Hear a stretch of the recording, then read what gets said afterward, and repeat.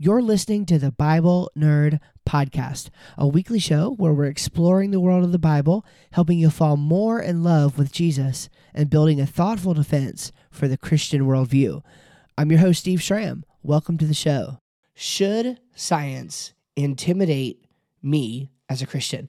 Should science intimidate me as a Christian? That's the question that we're going to deal with today, and I'm excited about it, and here's why. So my two oldest are 5 and 6. And so they're finally getting to that age where they are starting to notice real differences between what they're hearing in some places and what they're hearing in others. And I know that that's like something that a lot of Christian parents fear. And, for good reason. I mean, there's definitely some legitimacy there. But it's also something that we should embrace because it's an opportunity to teach our children about God's world and about God's word and about how we live differently than other people. And hopefully we're, living those ideas out consistently across the board of our lives. And so I've been thinking about this lately as we go to these different science museums. I mean, you can't even walk into one of these museums without talking about naturalism and millions of years and evolution. And, I get that some Christians buy into those ideas, but I personally don't. And I make no apology for that. I don't think they're correct. And so I'm not going to teach that they are correct to my kids. I'm going to point out the ideas across the board. As they get older, I'll, of course, explain more about those reasons why I think certain things are the way they are and certain things aren't the way they are. And ultimately, they're going to have to come to their own conclusion on a lot of that stuff. But I think it's important that we open this conversation. So science intimidate persons as a Christian? Should Christians be intimidated by science? Now, here's another reason why I'm thinking a lot about this lately is me and my friend Alex, we have another podcast called Story World, and we just recorded an episode. It's not published yet, but it will be published soon. We just recorded an episode on the power of conversion and deconversion stories, and so we were talking back through the past few years, Rhett and Link, John Steingard, and a few others that have, unfortunately, fallen away from the faith. Now, again, I'm not going to talk right now about how you define that. Can a person be saved and unsaved, etc.? Once saved, always saved. We're not even going to get into that right now. But these people are deconverting, whatever that means. They are leaving the faith. And many times, that the impetus for that comes down to science, at least in their opinion. They are using science as, call it the excuse or the example of one of the things that is responsible for them leaving the faith. And so obviously these Christians, or if they were Christians or so-called Christians or whatever, they were intimidated by science. Should we ever be falling away from the faith because of science? Okay. I don't think so. I think that science is a part of God's world, and we're going to talk about that. Now, there's also an intuitive notion that the Bible differs heavily from mainstream scientific narratives, right? It's like you don't have to read the Bible very long before you understand that they are operating out of a supernatural worldview that most modern people, post-Enlightenment, are not operating out of. Okay, now they operate out of it when they, as Francis Schaeffer used to say, they kind of move up to that. Francis Schaeffer used to talk about this idea of basically a two-story universe, and at the top level is imagination and dreaming and wonder and all of those sort of things that sort of rely on God to even be possible. And then on the lower level is like the mundane activity of life, and most people are living on that lower level. And then every so often they sort of dip into that top story. And then come back down again to be grounded. But the reality is that both stories exist, and only consistently so because of the existence of God. And so there is this intuitive notion that when you're reading the Bible, lots of things are going to happen that look completely different from mainstream scientific narratives. Now, you do have some who are quite selective with this, right? For example, you've got some people who think, well, the Bible doesn't have anything to do with, say, the age of the earth. They're totally dismissive of ideas like young earth creationism. They say the Bible has nothing to do with that. But then, of course, they're totally cool because they kind of have to be in order to be a Christian, with people rising from the dead. Not to pick on anybody specific, but I'm thinking, for example, of Francis Collins.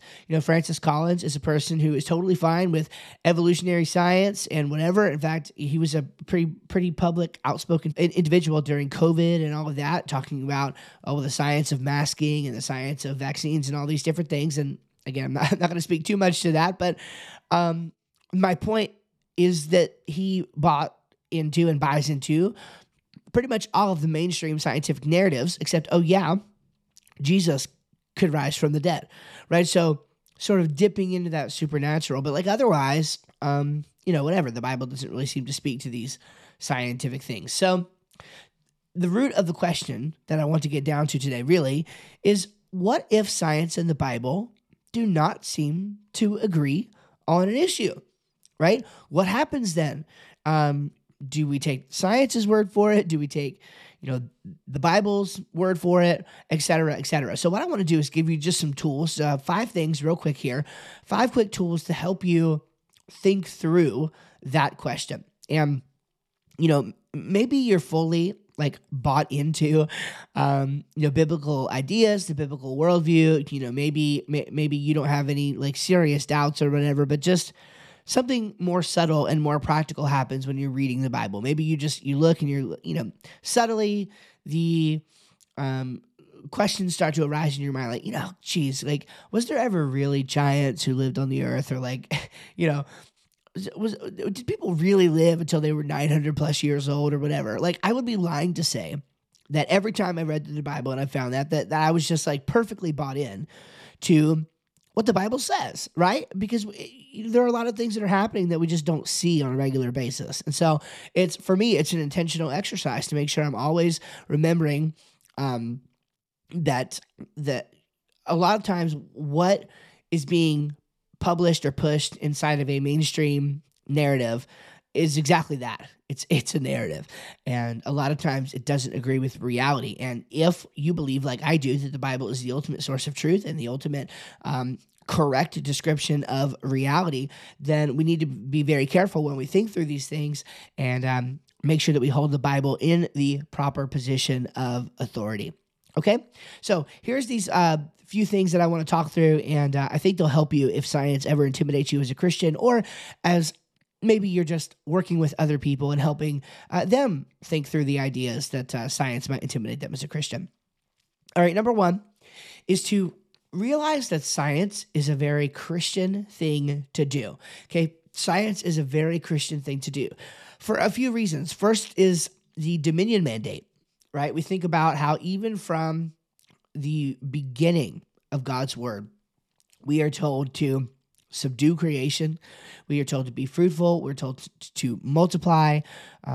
Dr. Kurt Wise, in his book, Faith, Form, and Time, really has a helpful sort of exposition of this as it relates to the dominion mandate, as being very supportive of the discipline of science, of studying the natural world, right? Because in order to sort of subdue the earth and to take control of things and to steward them, to garden, to raise animals, to raise a family, you have to understand the natural world better. And so insofar as science is the discipline of really understanding the natural world better, then we're doing a very, very Christian thing. The second is in the domains of logic and rationality, right? I fully believe that God is required in order for those things to make sense, for the world to be logical and uniform and rational. I fully believe that it's going to have begun with a mind, okay? A disembodied mind, which would be God the Father and Yahweh described in the Bible. And so it's hard to imagine that anything could exist at all. In fact, for me, it's frankly impossible to imagine that anything could exist at all absent God, absent that creator mind who himself is logic and who himself is rationality. Like, all of these things come and flow from the mind of God, and it's hard to imagine that you could even do science in a world where that wasn't the case. And then we have the worldview reality of the birth of science. Now, this is cool, right? To me, this is what's really fascinating, because you've got people who all throughout the millennia have tried to argue that science is possible apart from God, or science has overruled God, or science has made God irrelevant, or just whatever you want to say. Now, never mind even the logical problems with that. It totally denies the worldview reality of how science was born. The scientific enterprise is a result of Christian thinking, a result of especially theistic thinking. Early scientists were people who understood the sole creatorship of God, because we got to remember, in the time of Greco-Roman times, they had multiple gods. And the idea of creation was the gods versus the gods and the gods versus the forces of chaos. They had no reason to think that the world would be orderly, that the world would be the kind of thing that you could study scientifically. But Christian and even Muslim monotheistic ideas gave birth to the scientific method, gave birth to the process of science, gave birth to the philosophical underpinnings of science. So science itself is a very Christian thing to do. So should science intimidate me or you or anyone as a Christian?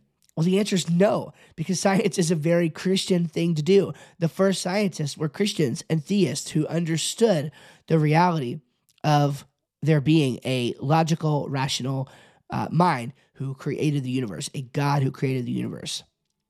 All right, number 2 is that oftentimes God's truth is revealed progressively, but it is revealed, okay? It's revealed progressively, but it is revealed.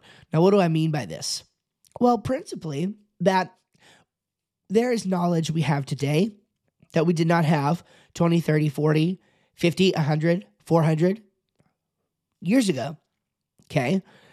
As we grow as a human species, as we grow in our knowledge of the world around us, as we grow in our knowledge personally of the Lord, new truth is going to be revealed. Correct truth, but new truth is going to be revealed. For example, we didn't used to have objective knowledge of the distance of the sun from the earth, for example, but now we have that.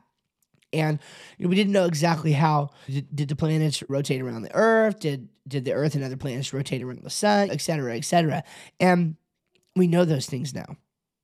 So it's revealed progressively, but it is revealed.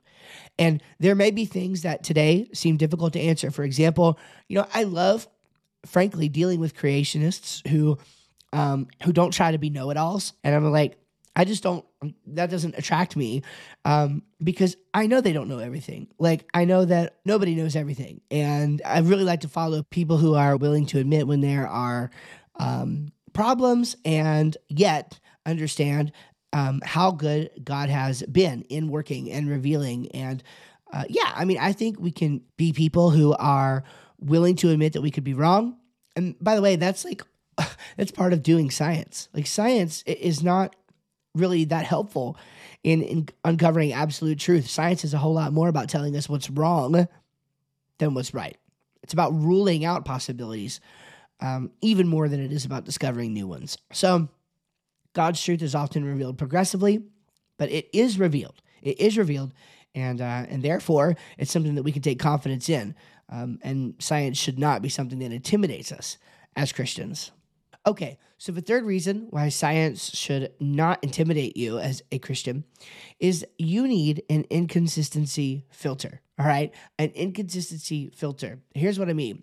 Scientists are willing to admit supernatural reality on some things, but they're not willing to admit supernatural reality on other things, and that seems really fishy. Now, we talked about this a little bit already, but if you're a scientist and you're willing to admit supernatural reality at all, but then not willing to admit it on other things, it's really strange. Like, how are you picking and choosing? How are you deciding which things are okay to be supernatural, which things are not okay to be supernatural? So it's supernaturally okay that God created. It's supernaturally okay that Jesus rose from the dead. But what else? It's like not supernaturally okay that God flooded the earth. It's not supernaturally okay that the biodiversity of life is a result of God working, and it's not supernaturally okay that Adam was made from the dust of the earth or that the sun was created on day 4, etc., etc. So when you have scientists, especially Christian scientists, who are willing to admit some things about the world, but then not other things for scientific reasons, that is weird. I like for Christians, especially, who are scientists, to be consistent. And that's not to say that it's not okay to disagree. You could disagree about things. You could disagree about evolution. You could disagree about when the, about the order of creation or whatever. But like, why admit that the supernatural is okay in some areas, but then not in other areas? And that's just really, really strange.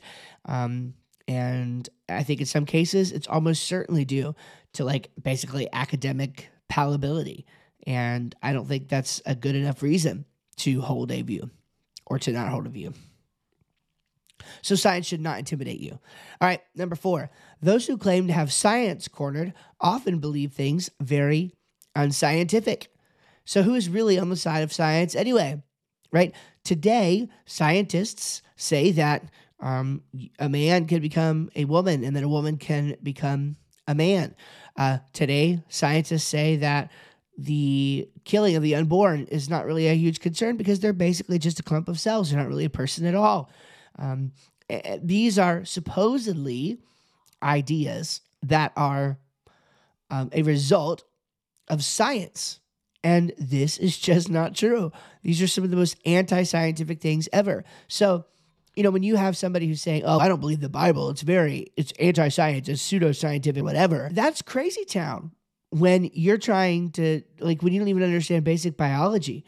And you can even go, if you go look at the Wikipedia entry for Dr. Stephen Meyer, who's not a young earth creationist or anything by any stretch. He's one of the leaders in the intelligent design movement. They're even going to call him a pseudoscientist, essentially just for believing that God created. It's just crazy what people are willing to believe. And again, Meyer is a great example because he's written books like Signature in the Cell, where it's he obviously knows his stuff. He's saying very truthful things about, say, the design of the cell in this case. And anybody with a brain can look at that and just look at the intricate design. And the people who are calling him pseudoscientific believe that design came out of nowhere. And they believe it is pseudoscientific to say that it was designed. Just makes no sense to me at all. So for that reason, no, science should absolutely not intimidate you as a Christian. And then 5th and finally, there are Christian scientists who take the Bible authoritatively on all matters that it speaks to. Okay, I'm going to repeat that again because it's so important.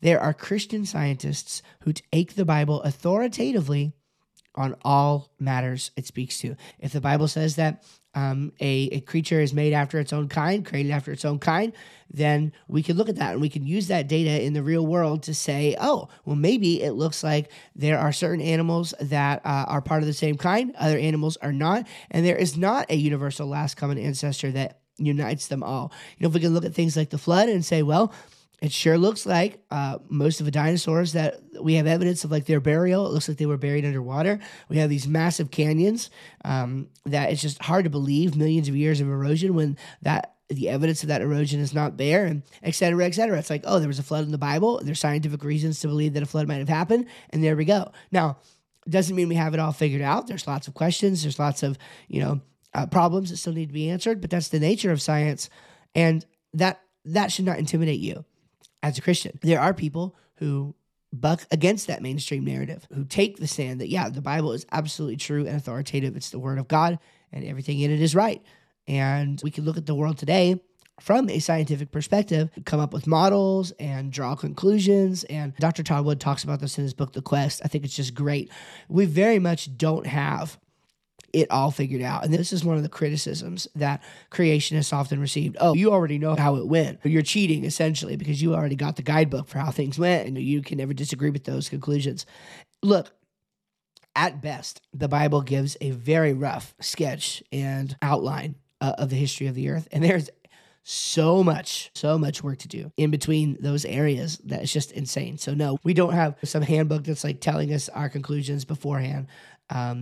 There's a lot of understanding and scientific work to be done in there. We have a rough sketch, an outline of history at best, and the rest are open questions. So plenty of room for a Christian to do scientific exploration, and science absolutely should not intimidate you as a Christian. All right, my friends, thank you so much for joining me on this episode of the Bible Nerd Podcast. Don't forget, you can now go to BibleNerdSociety.substack.com to get some of my recent writing, and I'm writing every other week? I'm trying to do every other week on there, and super excited about that. So join me over there on the Bible Nerd Society, and we're going to be diving deep into some topics I think you're really going to enjoy.